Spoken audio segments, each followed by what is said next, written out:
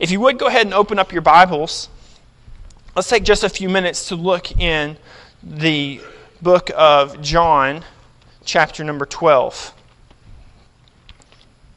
I believe this is where the Lord would have us this morning in John chapter number 12. We'll just read a few verses here, and we will get into the message this morning.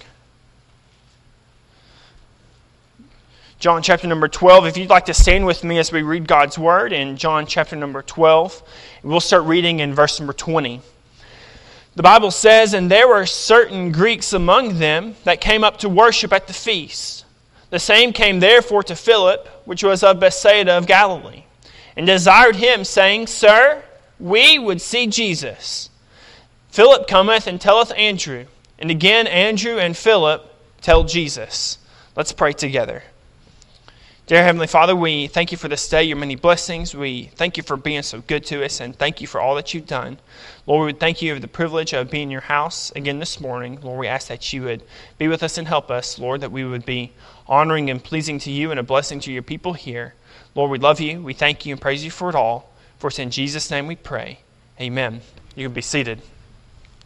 When you look in this passage, kind of a little bit of the background in it is that they are, all of the Jewish people, or many of them are in Jerusalem because it's the time of the Passover. This is the very end of Jesus' ministry. He's been going around teaching and preaching and doing miracles for the last 3 years. And now this is towards the end, the last Passover that he's going to take part of. And all of the enemies of Jesus, they want to destroy Jesus. They want to end his life and end his ministry. And then at the feast, we have these guys, some Greeks that are there, and they're looking for Jesus. And I love the phrase there in verse 21, a very familiar passage, where they say, Sir, we would see Jesus. And in thinking about this, before we really get any further, that's really the attitude that we need to have. As I know in the passage, in the context here, that these are some Greeks, that they're unsaved, they're not Jewish people, they don't know the Lord. But here they come, they're looking for Jesus. That's the attitude, the heart attitude that really we need to have as Christians today. I wish we would say, when we get up in the morning, hey, I want to see Jesus today. Or we get up and we open up our Bibles and say, hey, I really want to see the Lord. I want to see something. We come to church and say, hey, I want to see Jesus at my church today. I remember my pastor telling all these stories way back in the day when he was young in ministry, when they would go to revival meetings and they would preach for hours. They would preach even until midnight, and they would just go on, and people would go crazy. Let's say it that way. People would just get excited. People would just praise the Lord. People would get saved. Altars would be full. God would be working in people's hearts and lives. And I always think, man, I'd really like to see that. We don't really see it much today, do we? I wonder why it is. Maybe part of it is because we come to church and we're not ready to see Jesus. We're not ready for Him. We're not prepared. I don't want to be like that, but that's completely side note here. Here's some guys, they're looking for Jesus. They're looking for the Lord. And you know what? I really believe that there are people all over this world today that are saying exactly what these guys are saying. They may not say, hey, we want to see Jesus, but they're saying, hey, we want to know God. We want to know the truth. Certainly there are people in Mozambique that are saying that, or God wouldn't be sending us there. But I believe the same is true right here for us, even in this community, in Louisiana, this state. Hey, there are people that are really looking for something. They just need to know Jesus. Here are these guys, they say, Sir, we would see Jesus. But today in our world, if there was someone over here saying, hey, I want to see Jesus, I wonder, would they be able to find Jesus? Would they really be able to find the Lord? Could they look at any of our lives and say, hey, that person knows Jesus? Could they look at our church and say, hey, there's a church that knows Jesus? Where are they going to find Jesus? Where are they going to find Jesus today? Well, I can tell you, people in this world today are only going to find Jesus from some people that know Jesus. from some people that are saved, from churches that preach Jesus. That's the only place they're going to find Jesus Christ. Could they find Jesus in our lives? Hey, could we find Jesus at your house? Could we find Jesus in, let's say, your office and your work? Could we find Jesus in your personal life? How about in your words? Could we find Jesus in the words that you say? Could we find Jesus in your life? Can someone that was lost and dying in this world today without Jesus Christ, could they find Jesus in one of us? Number one, as we're looking in this passage, I just want to bring out, number one, there are some people looking for Jesus. I mean, it's simply there. Here it says, and there were certain Greeks among them that came up to worship at the feast. Here was a group of Greeks that I would say they were religious, because they came up for a purpose. They came up to worship. But their religion is not going to save them. Their religion is not going to make a difference. They needed something else. They needed Jesus. I was in Mozambique this past January, and I was at the Missionaries Church. And there was a young lady that was there, and she came up to me after service that night, and she began to share her testimony with me.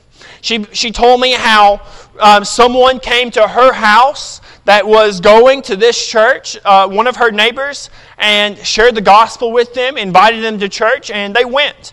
They went to church. I began to hear God's word and hear the gospel. It didn't take long. This family, this girl and her family, they all got saved. Praise the Lord for that. That's great. It's exciting to hear testimonies like that. But then she said, I asked her a question. I asked her, why should someone come to Mozambique to preach the gospel? Which, we don't have to look very far to find a reason to go, to find a reason to tell people about Jesus, because we've been given a great commission by Jesus at the end of the book of Matthew, where Jesus says to go into all the world and preach the gospel. Tell people about the Lord. Tell people what Jesus Christ has done. We've been given a great commission to go. But not only that, Kristen and I, we already knew God called us to Mozambique. We're headed back there. But I was just curious what this lady would say. She looked at me and she basically said, there are people in Mozambique looking for the truth. She said there's a young generation in Mozambique that they see religion. They see the religion of the Catholic Church, which is the largest religion in Mozambique. And they see that it doesn't do what it says. It doesn't help people. It doesn't make a difference in their lives. She said they look at Islam, and it's the same thing. It's all vanity. It's empty promises. She said they look at animism. They look at all of these works-based religions where you have to do all these things in order to have favor with God. And she said they're seeing that it's not working. It doesn't do what it says. We know that's true. We know religion doesn't work because it's not about religion. It's about a relationship. We can have a relationship with God, with the Lord Jesus Christ. She said that there's a whole generation of people that are looking for truth. They want to know the Lord. They want to know God. She said, but there's a problem in Mozambique. She said there's hardly anyone that's actually here sharing the truth. She said there are people looking. I believe there are people looking even today, even right here. I believe there are people looking for truth in America. There are people looking all over the place. People see that religion doesn't work. They see money doesn't satisfy. They see that fame doesn't meet their needs. They see they can get all the material goods that they want, but it doesn't help. Then they turn to other resources. They turn to drugs and alcohol to fill that void that they have. But nothing is going to meet that need except Jesus Christ. That's the only way. The Bible says in the book of Amos, chapter number 4, in verse number 8, the Bible says, so 2 or 3 cities wandered unto one city to drink water, but they were not satisfied. Yet have ye not returned unto me, saith the Lord. That passage simply saying that it was a time of drought. And there was no water in these cities. So these cities came together to go to another city so they could find something to drink. But it didn't satisfy. It didn't really meet their need. But the passage really is indicating if they had just turned to the Lord, their needs would have been met and they could have been satisfied. I think that's the world that we live in. That people, they wander out to so many different things, but if they would only turn to God, they could find that deep satisfaction that they're looking for. I think it's interesting to think about these guys, these people that were looking for Jesus. They're looking for Him, but I wonder, how did they even hear about Jesus? How did they even know anything about this guy? They're not Jewish people. I don't think they lived in Jerusalem. I think they just came into Jerusalem for the celebration, for the feast. But somehow they heard about this man Jesus and now they want to go see him. I think that maybe they were walking through the streets of Jerusalem and there was a lady over here. And she said, well, I'm from this little town called Nain. And years ago, my husband died. And then, after that, my son, my only relative in this world, died. But then there was one day, while we were walking the casket out to go and bury my dead son, that a man named Jesus showed up. And Jesus, just like that, through the power of God, raised my son up from the dead. And maybe they heard about Jesus from this widow of Nain. Maybe there was another man, a man named Bartimaeus. Maybe he was there and he began to tell that at one point in his life he was a blind man. And that Jesus showed up one day and healed him. And now he could see. Maybe there was a man and he said, well, they used to call me the maniac of Gadara. And I lived in the tombs. And I had a miserable life. And no one could help me. And no one could meet my needs. And I had all these demons that were living inside of me. And I looked out in the sea one day from the tombs. And I saw a boat that was just barely surviving in the storm. And then a man came up and spoke. And it got calm. And he looks out there and he saw it happen. And he said, well, maybe if that man could calm that storm, maybe he could do something with the storm that's raging inside of me right now. And Jesus came up to that shore and the man ran to him. And let me tell you what Jesus did for me. Are you guys understanding what I'm saying this morning? Maybe the reason that these guys heard about Jesus or knew anything about him is because there were some people that Jesus had helped, that Jesus had done something in their lives. And they said, hey, let me tell you what Jesus did for me. And they wanted to meet this guy. Because the people that are talking about Jesus, that are telling about Jesus, are the people that Jesus has done something for. I could tell you, well, I've already shared with you my testimony, but Jesus has done so many great things for me. And we could go around, we could all give testimony, not only about salvation, but just little things that God has done for us that maybe don't seem all that important, maybe don't seem all that great, but wow, what a great blessing. Just a few days ago, well, about a week ago, I guess, our daughter Everly was sick, and we thought, well, what are we going to do? Can we go to the doctor? Can we get her some medicine, any of that? And it's amazing. I know this is just a kind of off the wall story, but I just want to share it. So we went to a doctor, and we thought that we'd have to pay out of pocket for the medicine, for the doctor's visit and all those things. And they said, no, you're good. And we got medicine, and Everly's fine. It was just like a little ear infection thing, nothing all that serious. But we, it's just the little things like that. We know that God is there, and we were wondering, well, how are we going to do this? And God just takes care of it. And that's just one thing that happened this past week. We could go on and on about what God has done for us, but we need to be saying something about the Lord. We need to be talking about Him. We need to say, hey, let me tell you what Jesus Christ has done for me. I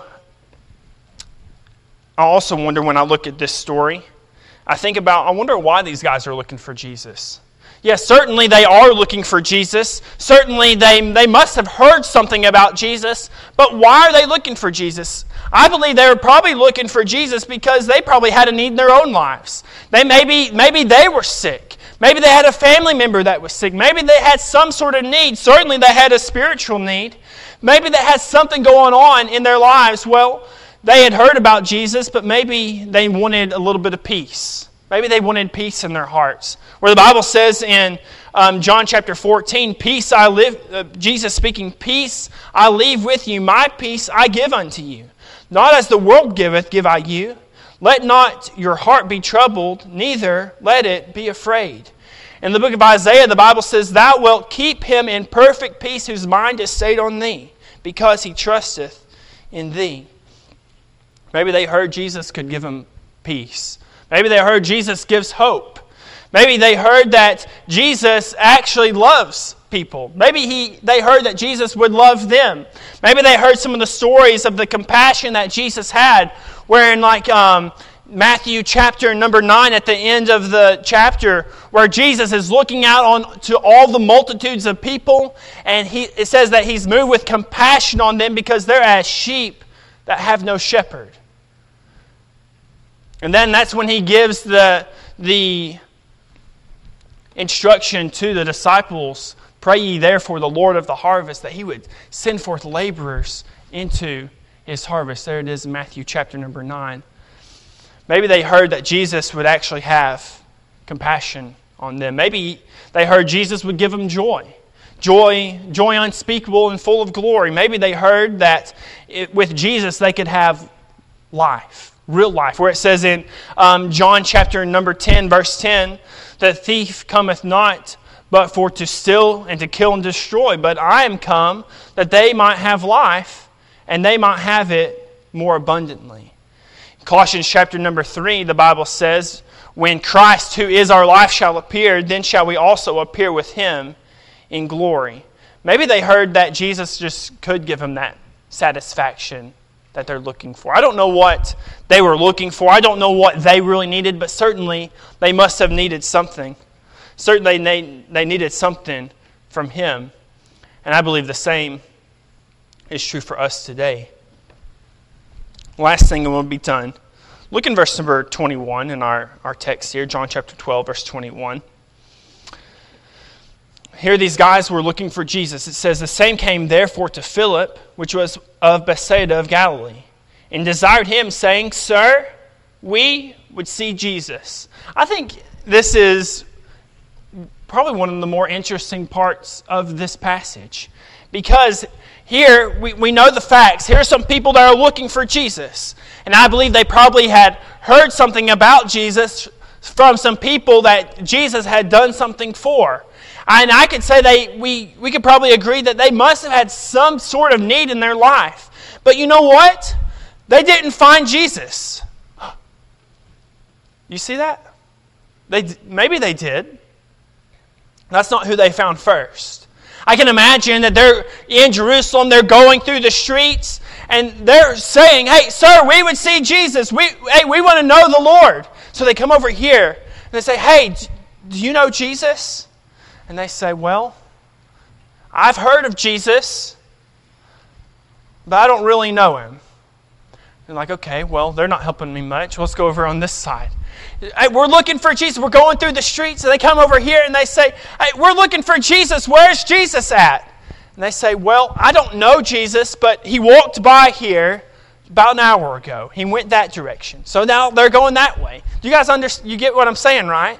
So then they come up to this area and they say, "Hey, have you seen Jesus?" "Yes, He was here 10 minutes ago. He went that way." And then they're running after Him. They're looking. And then they come up and they say, "Hey, do you know where Jesus is? Do you know Him?" And they say, "I don't know Jesus, but that guy right there named Philip, he knows Jesus.